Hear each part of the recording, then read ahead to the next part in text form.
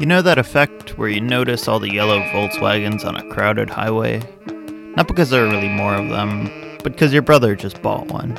When you're by the side of the road with your thumb out, waiting for a green light to release the next wave of cars, that effect starts to predominate. You start to think that it can be applied to everything. By the side of the road, I'd be willing to bet that when you're flooded by thirst in the desert, you'll see a sand-filled bottle in the distance, with a label that's the only thing you remember from a raucous night. And when you're mauled by a bear in the forest, you'll look up and see your dog's eyes.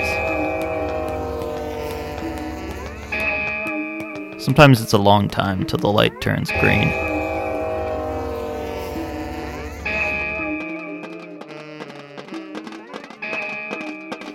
Just up the road is North Adams, Massachusetts, which used to be an industrial town. There's a museum there called MassMoCA, the Massachusetts Museum of Contemporary Art. I think I said light because that's what I go there for. There's a semi-permanent installation on the lowest level by the artist James Turrell. His stuff's about the manipulation of light. This installation consists of a series of rooms with light projected in a way that makes you feel like you've stepped into another dimension. I'd stop in again if I could, but I'm getting close to Canada, and the border has become this burning goal. I'm getting impatient. The light turns green and a car pulls over. It's driven by Alois Kronschlager, an installation artist and sculptor who first came to America as a hitchhiker. When we talk, his mind is in the middle of stringing up laundry outside his studio.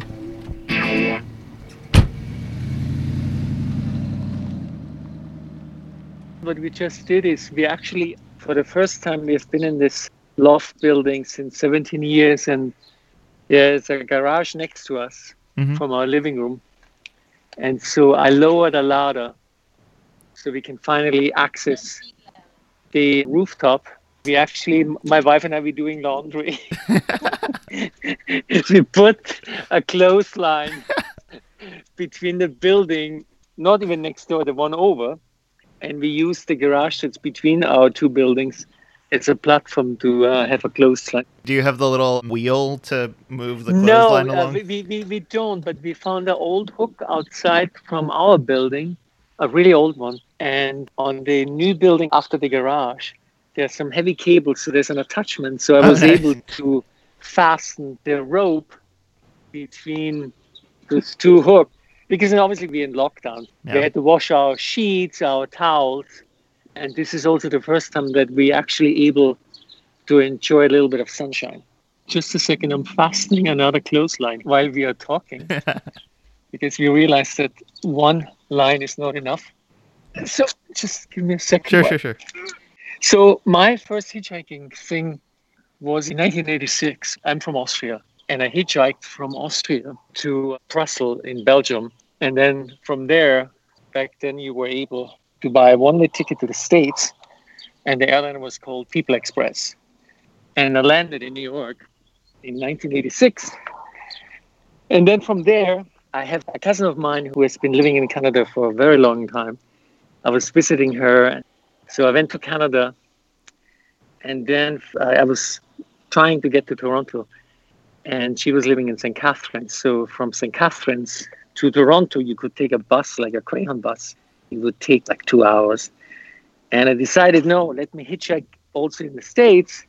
And then I hitchhiked from Toronto to Montreal, Quebec, back to Toronto, back to St. Catharines where my cousin lived.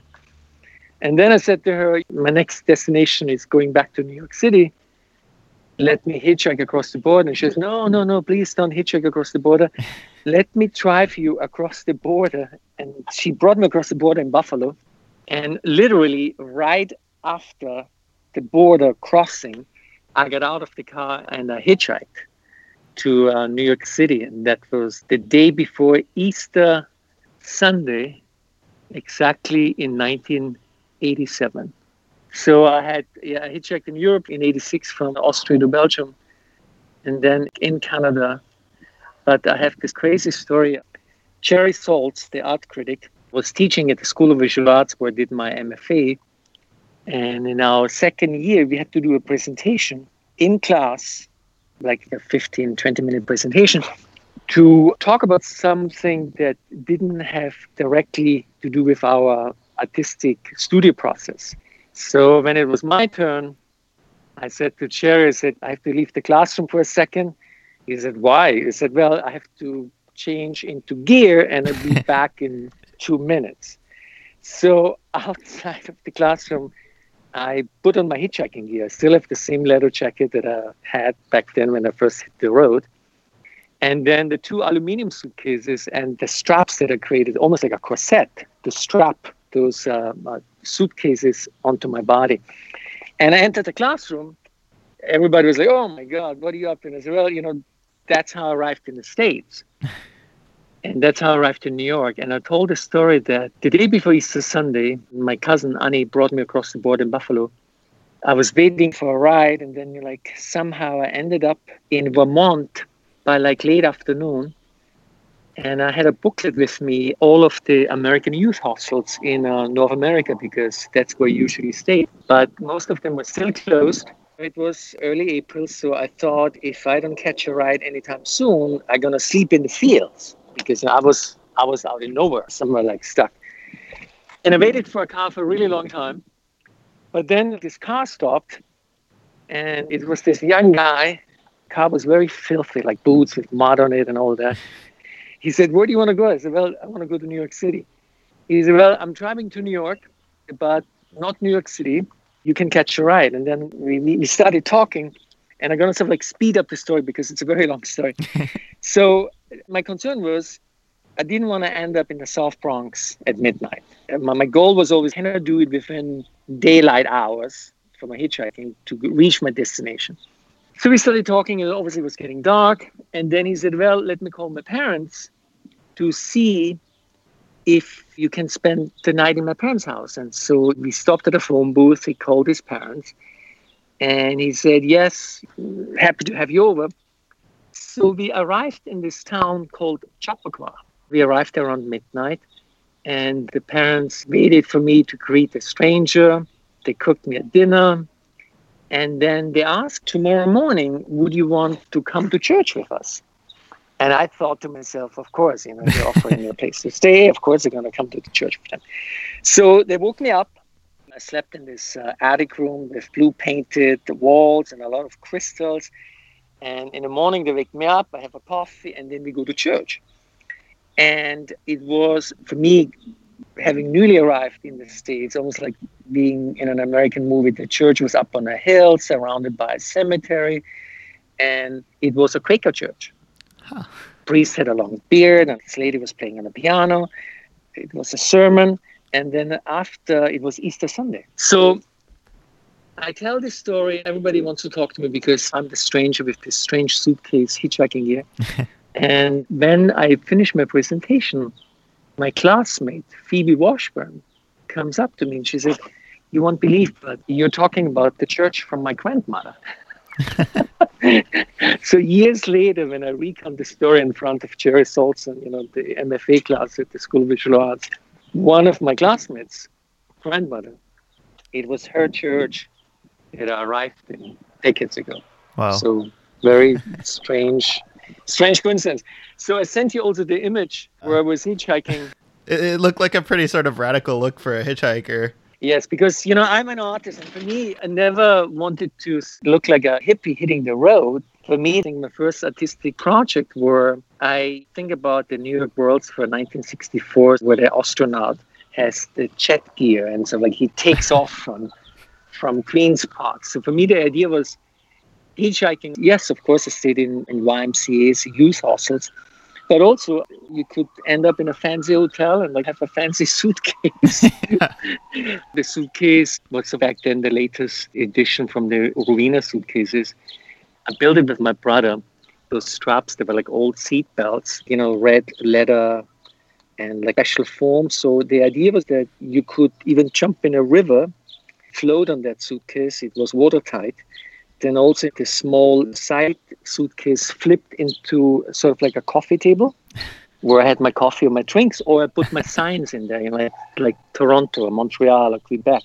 And a lot of people that stopped me always said, the first question is, oh my God, what do you have in your suitcases? Yes.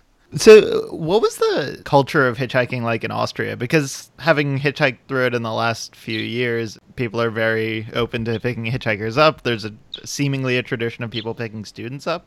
Was that the case back when you started? For me in Austria, my idea was traveling. I wanted to meet people. And the best way to meet people is, I always had sort of like this rule: travel by yourself, not with a friend or or in a group, because then always for me, it was also important to learn English and meet people who are actually there. And if you travel in a group, very insulated. So obviously being young, I was 20 years old when I left Austria. It was important to hit the road, have a sense of adventure, of certain unknown. And a Greyhound bus, I think, from Toronto to Montreal would take 7 hours. I would make it in 6 hours hitchhiking. So I was also, proud, eating public transportation, even with a timeline. So there was a certain rush. How fast can you get there if you're lucky? Were you mostly aiming for the highways, or were you taking local roads? It was mostly highways. I had one experience hitchhiking from Toronto to St. Catharines, where there's the Queen Anne's Expressway. And I was on a ramp, and obviously I saw the sign, no hitchhiking. There were even a sign, so hitchhiking wasn't allowed from that intersection.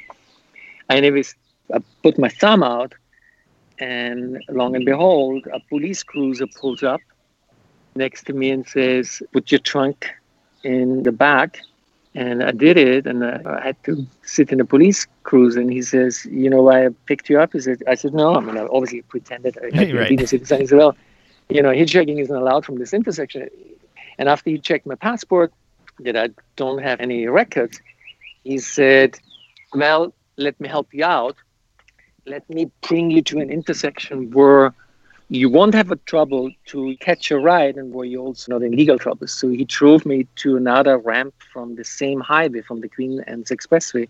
I got out, put my thumb out, the car stopped, and I ended up in St. Catharines. So it was actually an amazing experience. So yes, it was mostly highways. Except hitchhiking from Buffalo down to New York City, I ended up in Vermont and then stuff in different boroughs. But it was mostly highways. I've always had sort of the opposite experience. I've had cops that were like, "Let me put you in a different spot," but in my experience, they've always had the worst judgment in terms of where you'll get picked up. They're like, okay, no, for me, I only got picked up once by the police, and that was outside Toronto. And I guess the guy had helped out a few hitchhikers before, where I was on a busy ramp and people couldn't stop their cars. So yes, it was maybe not the best spot to try to hitch a ride. Were there any sort of places that you stumbled on, perhaps on that Buffalo to Vermont hitchhike, that you weren't expecting, that really sort of stunned you? For me, it was Chappaqua. Now everyone knows Chappaqua because Bill and Hillary have a house there. But I was not familiar with this very beautiful town. And actually, years later, I went back to the town and back to the church because I was curious. I was revisiting my early stopover coming down to New York. But I have not hitchhiked since 1987 when I arrived in New York. What made you stop at that point? Life happens. So, for me, it was sort of like a way of being 20 years old and hitting the road and seeing what you can do. And then later on, there was, I don't want to say no need for it, but more about, I spent years in New York before I went to Japan. In Japan, I didn't hitchhike, I took trains. So it was more, I think, sort of like just the initial way of leaving Austria and making this sort of like my way of leaving a certain safety net. Yeah. And let the adventure start. But for me, it was really important that I have a special gear that I made, sort of like, a sculptural body extension. Was that gear the first thing that you sort of had an audience commenting on your art for? Back then, everybody was saying, "Oh my God, how does this work? Who made this? Or did you do it yourself?" And I said, "No, this was for me." It was also like very good design. You could carry 100 pounds on your back where you don't pull a muscle. It sits perfectly. It's cushioned. And it was something in a sense to customize a gear or to customize something specifically for your body, for your height, for the ergonomics of how you can walk, how you can run with this Hmm. load on your back. And so I guess, yeah, I think it was sort of like my first sculpture that really had all a means to it. And that also caused a certain attention because I thought, how do I differ from another hitchhiker? I definitely had the most interesting gear. Yeah. And I think that also helped me. I mean, I had a wonderful experience, never got into trouble, was always super fast. And I think it was also thanks to my gear. Were there people who picked you up whose influenced your thinking about the sort of art you wanted to create afterwards?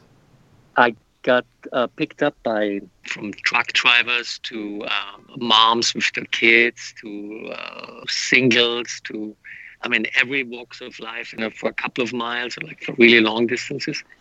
Also, back then, first of all, I didn't consider myself an artist. I said, I traveled. I become an artist along the way through finding my way. So, when I started, it was more about how can I get from point A to point B, meet interesting people, have a conversation. And then I became an artist much later in life.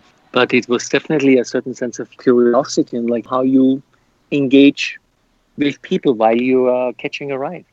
You also ended up, I think, much more recently than that, certainly doing very site-specific works. Yes. From what I've read, a lot of the history of site-specific work is done by people who are huge travelers. Like, I know both Robert Smithson and Michael Heiser were big hitchhikers back in the day. Do you think your hitchhiking influenced your site-specific work or how you looked at sites? I wouldn't say directly influenced my site-specific work, but while you're traveling, while you're on the road, looking out the window, hoping, staring at the landscape, you obviously become very aware of how the light moves, of distances, of proportions, how the figure-ground relationship works while you stand on that empty road or in the field, taking a rest while you're trying to get picked up.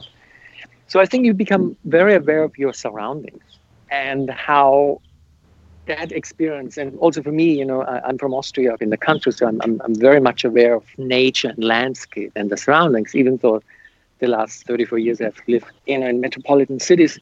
I think the hitchhiking days is in a sense of being outdoors for a long time at times, observing the landscape, being able to read distances, and sort of like how you can relate to a certain scale or how you can map a space that even maybe helped me already during my hitchhiking days. So which spot you pick to have most visibility. So, like how you position yourself in the landscape out in nowhere, how you create sort of like a demarcation line, how people approach you, how they can observe you before they pull the brakes and invite you over. It's almost like how you approach a building or how you approach a sculpture. And being a hitchhiker in the landscape is also in a sense like, how this car, the driver approaches you and how you could make it more a visual interruption. So he sees you in time, he stops, check you out, if he feels comfortable enough to pick you up, and then, to drive off. So I think it's sort of like, how you do this and how you become used to dealing with that scale. So within my site-specific work, it's always time, space, and color. And with time and space, you also deal with speed, distance, when things move into focus, how you become aware of it and what you can do. So yes, I always loved space. And so I think that even hitchhiking early on, the love for space and how you make use of the space is something that you're putting up another sheet on the clothing line while I'm talking to you, is also formative. Are there any last things that you would want to say about any fundamental ways in which hitchhiking changed you or any lessons you took from it? Looking back now, 34 years later, in a sense, it's sort of like you become more aware of the process. And my work deals a lot with the process. Mm-hmm. And so for me, the process was, okay, so you want to hitchhike. So create an interesting gear that could help you, that is also safe, that creates a visual mark where people can see you. Safety, and then how do you engage within the conversation? You become more aware We have to squeeze the water out of another sheet here on the terrace. So you become aware of the process. And how do you become a good observer? How do you continue within a certain discourse? How do you have a conversation? How do you take certain risks? So for me, looking back on my hitchhiking days, I call it my wild and crazy years. And, as an artist in the studio, you always constantly take risks. You edit yourself. And hitchhiking is another way that exposes a certain sense of vulnerability within you and how you deal with that. So you can feel absolutely fabulous one day, and then the other day you maybe are down because you've been waiting for a ride for way too long. So I think it's a great way to get to know yourself. Yeah. It's almost like, think about it like a vision quest. Yeah. When you're young, you're out there by yourself, you get to know yourself. And I think as an artist in the studio, you get to know yourself as well.